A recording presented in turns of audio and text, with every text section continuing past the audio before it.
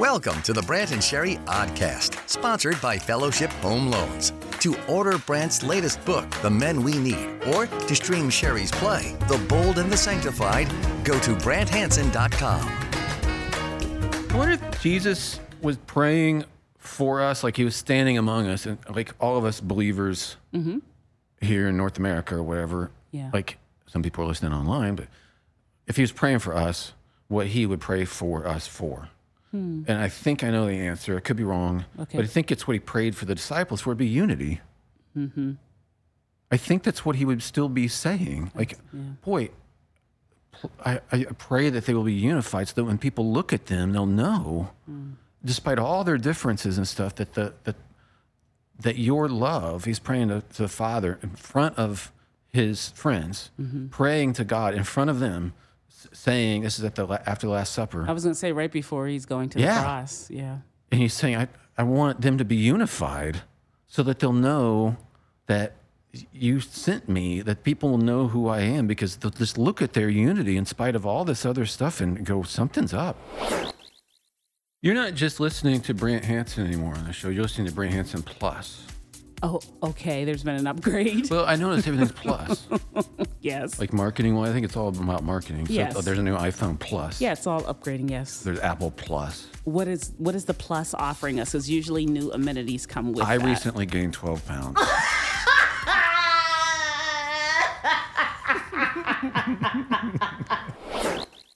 Hey, just want to remind you, in case you forgot, and we all forget things all the time.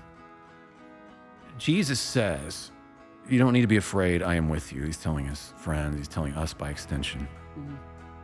You don't need to be afraid. I am with you. You can't imagine. You know anything about ancient cultures? It's actually in the Old Testament too. God says that to his people. Don't be afraid, I'm with you. You can be strong and courageous. For instance, like Zeus, what do you know about Ra from Egypt or Jupiter? And It was all fear. Imagine any of them going, hey, don't be afraid. I'm with you. Like that does not compute. Yeah. It was all fear. He's with you. Yeah, it's Brant Hanson Plus. It's all about marketing.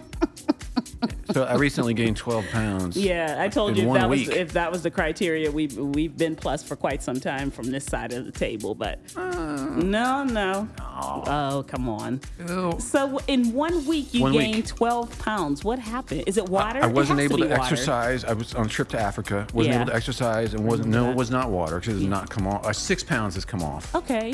But it's been a long, hard road. Okay. And I had to eat whatever was served. Okay. Yes. It was fried and Yeah. it was carby, Yeah. Right. and that's all I had with no chance for exercise. And you are a person who exercises every day and you eat very healthy every Yeah, day. it's finally tuned, knowing that if I go off that, You know what? You have said that to me. I told you. You told I'm me. waiting but to boy- explode at any moment if I go off this diet. I was a little bit late getting to the studio today. I want to apologize. Sherry's like, Oh, no "What problem. happened?" I'm always late. You know what happened? What? I wish I had a great excuse. Okay. I was just watching this looping video of this rabbit swimming. Did you see that? I tweeted Well, that. yeah, I saw it on your Twitter feed. It's so yes. cute because a lot of people don't know that rabbits can swim, and then this one has really tall ears. And they flip back. He flips whenever- directly back and he jumps in. He's like a little torpedo. Yes. And then he swims around. And this is what's so good about it. He gets out, Yeah. and then his ears just pop right back, straight up. I wasn't I watched it over and upset over and that over. you were late to the studio, but now that I find was out the like- reason, Wait, what time is it? I've been watching this for 15 straight minutes. Thinking about Jesus and his friends. His friends, by the way, you read the Gospels in the Bible. It's a clown show.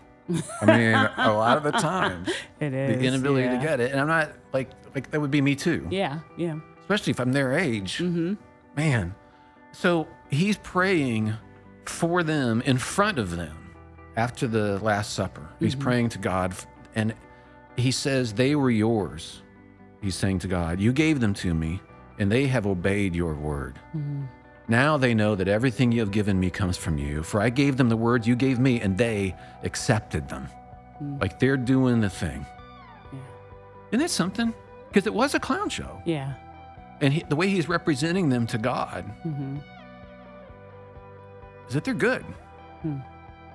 So I think about my own clown show approach to life sometimes, my lack of spiritual devotion or whatever. But imagine Jesus arguing on your behalf that, hey, look out for him, that Brant, he's got it. That's pretty amazing.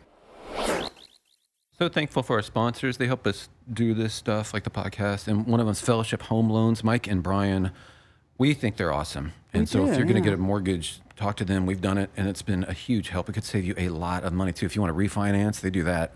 And they're so good at coming up with the creative ideas. Anyway, if you're interested in talking to them, just exploring that, just go to fellowshiphomeloans.com. I'm a little slow on the draw sometimes, but I have learned this. I need to turn my attention to God often. Here's why. Because if I love him, that's what I'll do. Think about anything you love in life. Not even just people, things. What's the first act of love, really? It's turning your attention to that. That's the first thing. So I have to do that. You know what? This radio station helps.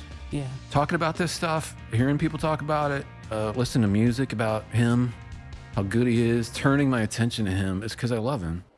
You know, something we haven't done here, just because I forgot, is a feature of the show called Miming the News. Oh. So I'll take a news story remembered it. and I'll reenact it on the air, but I'll do it as a mime. That's why I'm dressed like this. That's why you have the gloves and the white makeup and the striped shirt. Do you do your own makeup there? That's not bad. Yeah, they at mime school they told you how to do a lot of stuff. It's an elective course, but I did it. So anyway, not the point. The point is miming the news, and this headline, I'll be miming this story, but I'll just give you the headline, and I'm not making this up. So the story is that I'll be miming here. Thief attempts to rob karate school during class. Oh, this is going to be something. So here I go. Ready. And here I go. All right. And then, I don't think you should. Oh, wow. Are you okay? Oh, no, I'm not okay. If you're interested in getting a master's degree, that could really be cool, or PhD. I keep waiting for an honorary one. Why? Because I don't want to work for one. But no one's doing it. No one's handing them out to you. But if you're interested, check out Grace College. It's grace.edu/go. They're partners with us here on the podcast. I really appreciate them. I've spoken at their chapel a few times and was very impressed by the students, faculty, everybody. They're in Winona Lake, Indiana. It's a really beautiful little resort town. But you can do all of this stuff online. Lots of options, like 100 different concentrations or majors, and they can do PhD work, masters, bachelors, associates, so many different fields. And the great thing is it's personalized. Like they want to know you. It's not just a gigantic machine or corporation. It's much more personal. So if you're interested, I highly recommend talking to them. It's just grace.edu/go if you want to check it out. Oh, this is a good question. I don't think she minds us using her name. It's a great question. Hannah said, I really appreciate how grounded you guys are in the gospel as a result of God's personal work in your lives. It's really nice. And how that informs the way you address atheism, deconstruction, etc. My question isn't specifically about either of those two areas, but if you used a Venn diagram, it might fall somewhere in the shared space between those two things. I used to work at a truly great company with a lot of truly great people who didn't know Jesus and who didn't want to know him, as far as I could tell. One month in the intercompany newsletter, there was an article about how the golden rule, as it is referred to, actually has now been surpassed by the platinum rule. Do to others as you would have them do unto you is actually kind of selfish and nearsighted, the article intimated. Other people might not want what you want. It's better to do to others what they would want to have done to them. That's the platinum rule. Do to others what they would want to have done to them. Okay. And then she says, I know that the law of the Lord is perfect, quoting from Psalm 19, and us people, as wise as we think we are, and upgrading the golden rule to platinum can never outsmart God. But how would you respond to that type of assertion? And then she says, thank you for the hard work you put into the podcast, and for sharing about thankfulness and forgiveness and the goodness of Jesus. Sweet. Very sweet. Well, Hannah, I love this question. I got to tell you, it makes me, it just scratches my itch. All right. Why? Because it's just a good philosophical, logical question. Okay. And I like that stuff. And I like thinking out of the box. I like counterintuitive. I like reading counterfactual history. I like going, what if, hypotheticals. Other people are like, that's not, no, but let's go there. Let's think about it. Yeah. So I really like that. So I wrote back, I said, my reaction to the platinum rule is a series of questions, I guess. So the platinum rule, again, is you should do to others what they would want done to them. Okay. Or for them. What they want, do that for them. Okay. I said, does that apply to kids? Whatever they want, I'm supposed to do. Yeah. But that's better than. Sure. Why not candy for breakfast? Does it apply to people who are completely foolish? Whatever they want, I should do that for them. Does it apply to people who want destructive things? People who want power and control over others, does it apply to them? Does it apply to people who are abusive? Does it apply to people who want things that will destroy them and others around them? Like millions of adults are addicts, known addicts, and then there's a whole lot of the rest of us that are addicted to something. Is that whatever we want, we should have? So it's like, this person would really like some fentanyl. Like, is it really coherent? Or is it, because it seems to me, I haven't processed it that much. And I told her that. But it's interesting because it seems like it just kind of parrots a cultural idea that we have. And we talk about deconstructing the culture too. But that our personal wishes have to be granted. Yeah. And we ignore whether actually that helps people flourish or not as a people. The desire itself of the individual. Enough. Yes. Right. Yeah. Regardless of everybody else, regardless of how does this play out, like, does this make any sense? Yeah. But the primacy of what an individual wants is all that matters. That is a new thing for human beings. So we're experimenting here. And it's very difficult for me to see how a society survives that way, because at some point it can't. Yeah, it's going to fall apart. It can't. And to wit, I guess for some people the answer when I say does that apply to kids, their answer is yes. Yeah, yeah. Whatever whim might or season of whim that might happen, it's like, well, then we're going all the way. Like, but that may not be how this person flourishes. See what Jesus is doing actually. By the way, they're probably trafficking in the idea that. There's a golden rule that all these different religions propagate, and it's a similar one. Jesus actually doesn't do the same golden rule that existed at the time in several different traditions. He's doing almost a little wordplay on it. What was it? It was, don't do to someone what they wouldn't want, what you wouldn't want done to you. Okay. So I wouldn't want to be hit in the face with a stick. Don't hit somebody else in the face with a stick. Just don't do it. Well, that's the traditional understanding that predates Jesus, like Confucian understanding, I think. Jesus comes along and he makes it actively about loving people. So it's not good enough for me to not bother my neighbor who might need something.